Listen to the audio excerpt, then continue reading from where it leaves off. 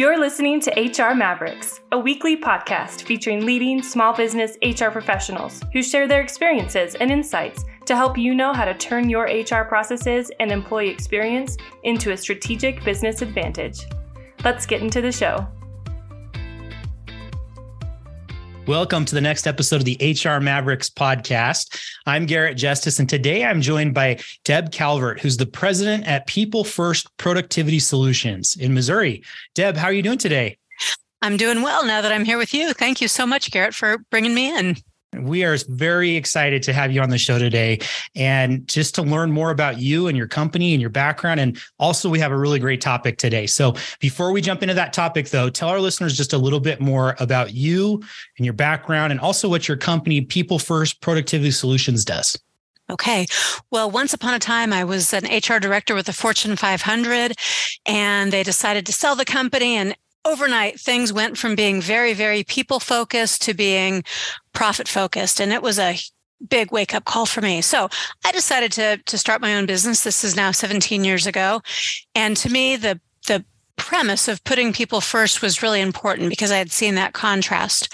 So what we do here at People First Productivity Solutions is we help organizations, small and mid-sized businesses, to understand and utilize people practices that will drive productivity and business results.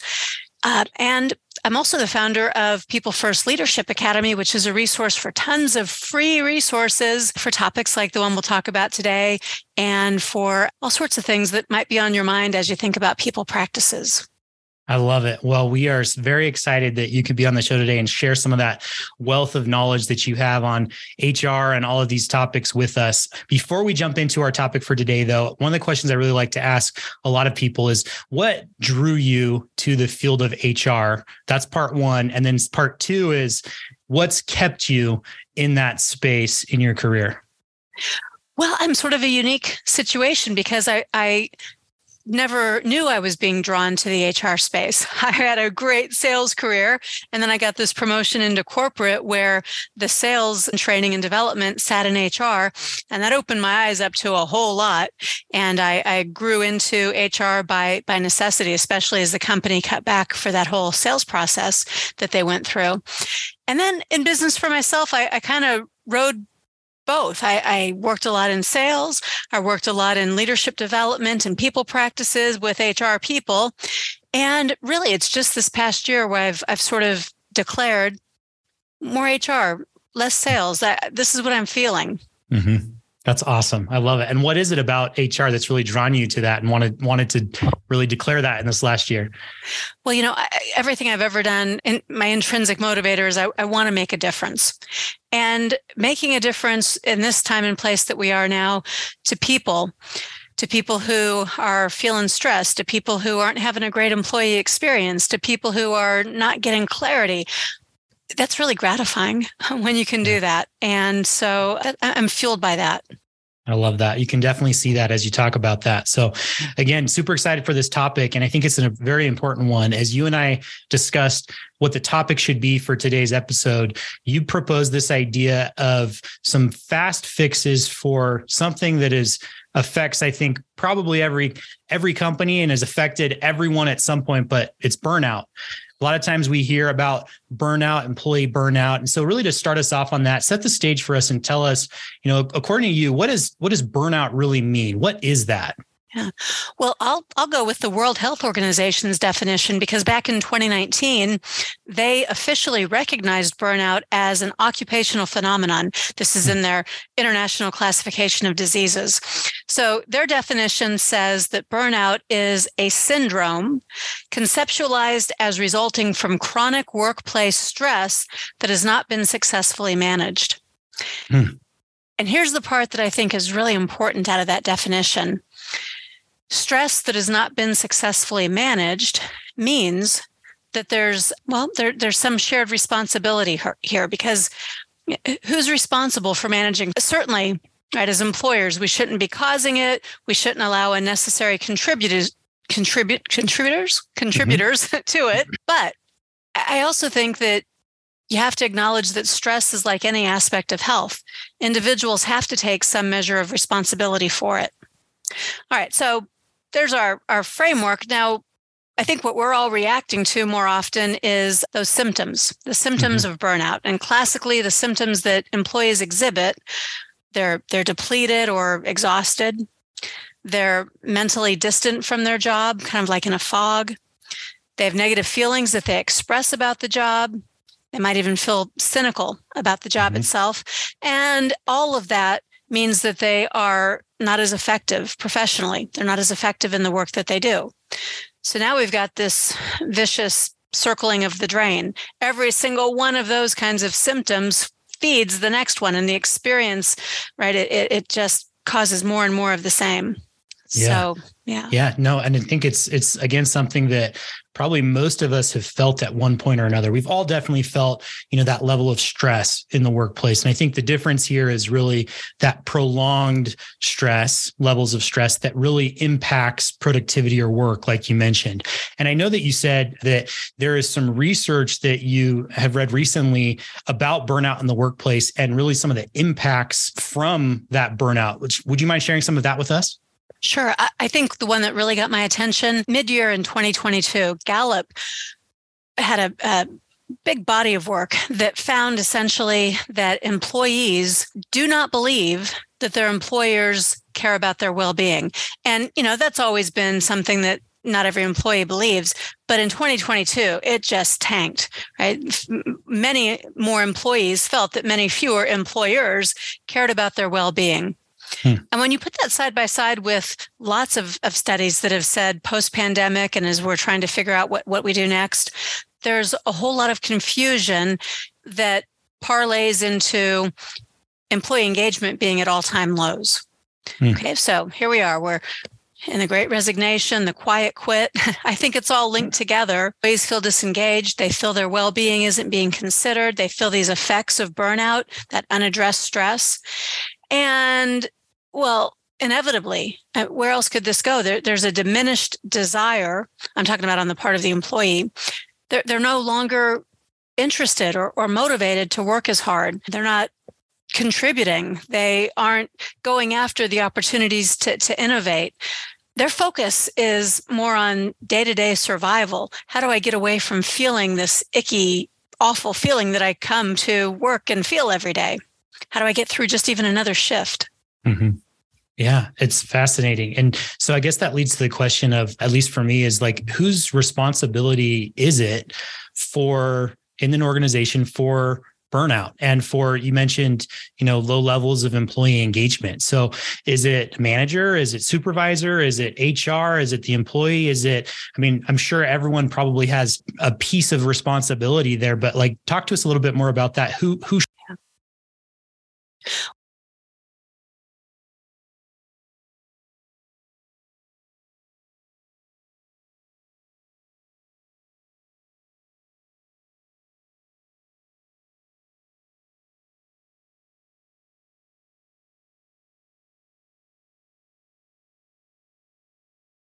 inside the organization, and that's not appropriate either.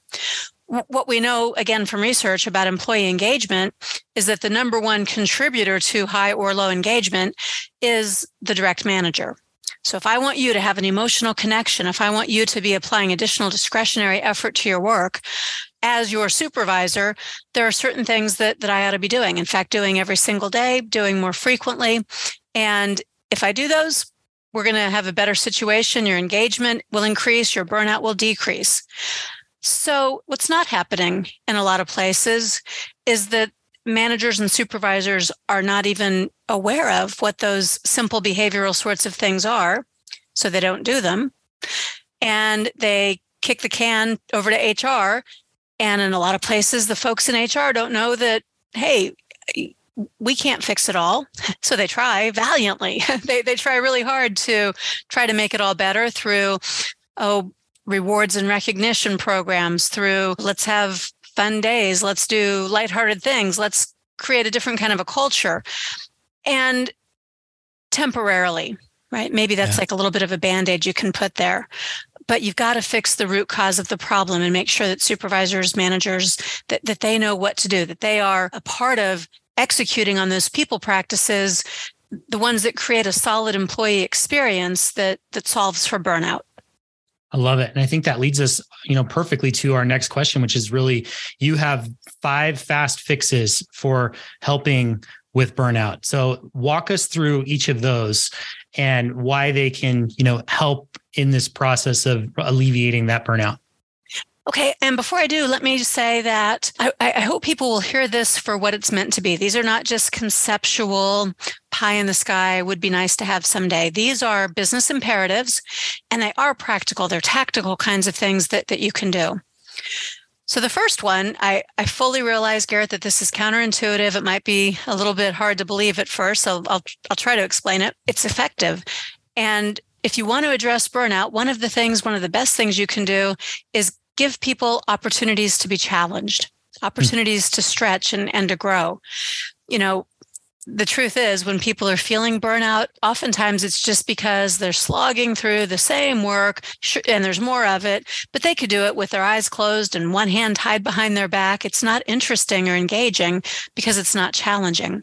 Yeah. So if you can provide a challenge that's just a little bit of a stretch beyond the current skill level and give that message, hey, you've got this. I think you can do it. You're ready. Yeah, that's so fascinating. And I got to ask too, what does that look like in practice, right? I know, especially, as you talk about that, you and I often are probably working in an office, right? For office work, it makes sense.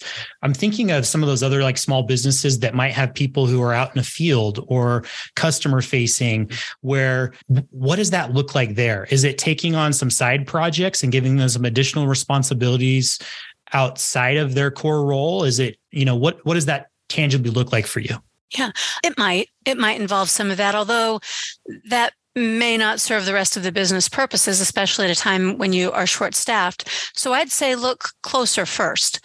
Look at what does the direct supervisor of that employee do that maybe that direct supervisor shouldn't do. So let's say you're in a customer-facing job, and every time there's a customer complaint, you kick that up to the floor supervisor. Mm-hmm. Well, the floor supervisor is running back and forth and doing all kinds of things. And every time you have that customer complaint, it disrupts their work. It means they're not giving coaching, developing other kinds of opportunities to people because they're donning their superhero cape and swooping in to fix something. What if the employees who are on the floor were given a little bit of instruction and a little bit of empowerment so that they could take at least some of those complaints and address them right there in live time, providing a better customer experience, feeling ennobled that they were trusted to be able to handle it, and learning about the business as they do. The business acumen naturally grows when you have that kind of responsibility for it. I love that. Such a great example. So number one is really just about stretching them, providing assignments and growth opportunities there where that can really stretch them. Next ones? Well, similar. You want to give people a look into the future. You're not making promises. You're not creating an actual career map because, as we all know, things change constantly. But what's a little bit of coaching, a little bit of training that can connect people to the organization and to their future? What are they even interested in? What motivates them? What do they want to learn about? And these don't have to be, let me learn about your job because you're my boss and that would be the natural career track. It could be, let me learn about some soft skills. Let me learn about kinds of things you think about in the competitive landscape. It could be almost anything, so long as you're positioning it as an investment in that employee so that they understand that this is in support of them. I love that. I think that makes total sense. So first, again, just to summarize, give them the opportunity to stretch. The second is really give them some coaching and training that helps them feel invested in for the future, their future growth, and having that tie into the organization. Is that right? That's exactly right. Awesome. Ooh, this next one's really, really important. Maybe it should have been first. It's that important. And that is, yes, you're busy and you can make a lot of assumptions and you hope that everybody just sort of knows this, but the truth is they don't. So you cannot overdo this. You have to be setting extremely clear, crystal clear expectations and restating them because people don't always remember and the world around us is changing. But when you have clarity in the expectations that you give to people, when you have real clarity, that's where their confidence grows because they're very clear, and then they can take some of those extra steps. And when you have clarity that leads to confidence, ultimately confidence leads to courage. And that's where innovation comes from. That's where people invest back into the organization. That's where they do a little bit of extra. So don't ask them to just jump in and do stuff. Give them clarity so they have confidence, so they'll have the courage. And the way you keep that expectation clear is that you also provide feedback with the specific express intention of helping people grow. I love it. Clarity leads to confidence, leads to courage. I'm going to borrow that because I love it so much. That's awesome. Very good. So that's number 3. What's number 4 then? Well, you hear this word tossed around like a buzzword everywhere, but let's talk about what I mean by it. So inclusivity, I'm talking about keeping all voices in, not letting the people who are a little bit more outgoing or for whatever reason they speak up first. You don't stop there. In fact, maybe you don't even start there, but doing a round robin. I want to hear from everybody, or going around the floor. Hey, I'm thinking about, what are your thoughts? And this isn't about it now becoming a democracy and the boss doesn't make the decisions. It becomes the boss now makes better, more informed decisions where people have felt that their voices were heard.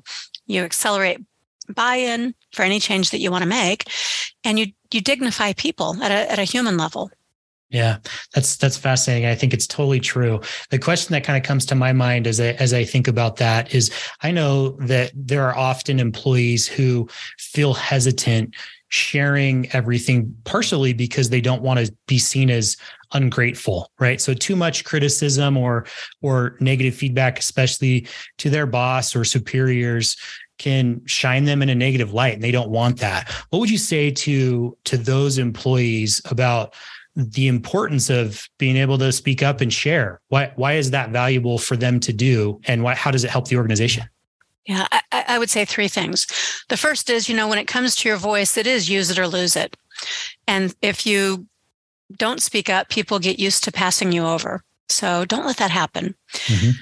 Second thing is, it's about how you say as much as what you say. So you may think about prefacing, hey, I got a little feedback for you. Are you open to that at this time? Or I'm sharing this because I really, would want to know if I were in your shoes. So, just give a little setup instead of ambushing folks with that feedback. And the third thing that I would say about that is, don't assume that because it may be constructive or negative, that people don't want it. See, if I was doing something wrong, I would rather know. If you knew, Garrett, that I was doing something wrong and you didn't tell me and you let me keep doing it wrong, that's not very nice of you, mm-hmm. Right? So if your intention is to help people, help them grow, help them to improve, and you share that intention and I have trust with you, bring it. Bring me that feedback. Yeah, no, I totally agree. The term that comes to mind is from the book Radical Candor, when they call that ruinous empathy, right? So we don't want to have that ruinous empathy. We need to care for people, but also challenge them directly. And that's how we help them grow, right? Absolutely. Awesome. I love it.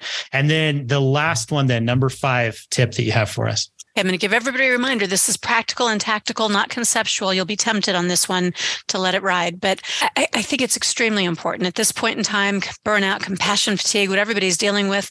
It's really important in every possible way to ennoble people. And that's not a make-believe word. You hear about enabling people. That matters too. Give them the tools, the resources, the equipment. But don't do that unless you're also ennobling them, making them feel worthy and important. You do that by genuinely putting people first. Don't hammer on profit and process and products, procedures. What does it mean to people? What's the people aspect of that? How do you ennoble people? Well, you acknowledge them. You don't walk by them and grumble with your head down because you're having a bad day. You affirm and acknowledge people because, maybe they're having a bad day too. You ennoble people by showing them that you want their opinions. There's the inclusivity and the voices in. You ennoble them by giving them clarity so they can have confidence and courage. You ennoble them by just letting them know that what they do is appreciated and that you believe that they can do more and you want to give them opportunities for that. So it's the sum total of the first 4. I love it. Yeah, I think that was my favorite one. Maybe that one should have come first too, because perfect way to wrap it up though too. It's great. Okay. So every one of them has to be practical and it's got to become like breathing. You just do it all the time. Perfect. So excellent 5 fast fixes to help with that burnout. Really one of the last questions I have here before we wrap up is, that's really helping with most of the employee burnout, which, again, is prevalent everywhere. We've seen it with the Great Resignation the last few years and everything else. But, something else that maybe is not talked about enough is the HR people, right? Who they're often feeling burnout, especially in the last few years with everything going on. So any help for them, like what else can they do, or what can we do as business leaders and companies to help those HR people who have taken the brunt of a lot of the challenges that companies have faced the last few years and help them avoid that burnout? Yeah. Although your intentions are good, try not to have those monkeys climbing onto your back all over and over again. Mm-hmm. Managers are going to bring you problems because they'd really rather that you be the bad guy or do the hard thing or have the responsibility for the conversation. But every time you do that, you're saying to that manager, you can't do it, I have to do it. And you're saying to that employee, your manager can't do that, I have to do it. And you're saying to yourself, I have to do this again. And you're getting burned out. And here again, that's not very nice. You teach and equip the managers because they're the ones the employees count on most. It's okay that you're going to be a little bit more in the background coaching the manager. That's better. And the more they do it, the better they're going to get. And the more you can focus on other stuff because in HR, the work never is done. So Spread the wealth. The other thing I think that's important, so this is maybe going to give you permission to do what you need to do. And that is to model for others a genuine work-life balance, right? If you're also sending midnight texts and answering things at 6 a.m., you can't preach work-life balance. You can't run the wellness program effectively if you are modeling something different. So, let yourself off the hook. It's for the good of the entire organization for you to model something that's healthy. Awesome. Well, Deb, this has been such a great conversation. I appreciate you joining and sharing some of these tips with us today. I know that there's definitely things that I learned that I'm going to take away from this. And I know that's probably the case for many of our listeners out there too. So thank you for being with us. If there are listeners who want to get in contact with you, either to learn more about this topic or to learn about working with your company, what's the best way for them to do that? Well, I'm on LinkedIn, company and personally, and I always enjoy meeting people there. So you could certainly do that. 2 websites, and I understand, Garrett, that you put those in the show notes. The first is to the company, People First Productivity Solutions. The second is to People First Leadership Academy. That's that place I mentioned with lots of free stuff. So if we don't meet any other way, I'll see you on a workshop one of these days. Those are always interactive and presented live for about half of them so that we have a chance to really dive deep. Awesome. Well, super excited to go check all of those out. I encourage everyone else to do it as well. So Deb, thank you again for being with us. Hope you have a great rest of the day. Thank you, Garrett. I really appreciate the conversation. Today, enduring companies know that their people are their most important assets and they invest in helping them excel. But often, small businesses with limited HR resources struggle to manage their people, payroll, and processes efficiently and create an environment where frontline, deskless employees thrive. That's why we created Eddy. Eddy is the all-in-one HR suite built for local businesses that streamlines tedious HR processes and improves the employee experience for frontline workers. With Eddy, you can hire, manage, pay, and engage employees with one easy-to-use software. No headache required. You've already done the hard part by creating a great business. Now let us help you take it to the next level. Visit Eddy.com today to request a demo.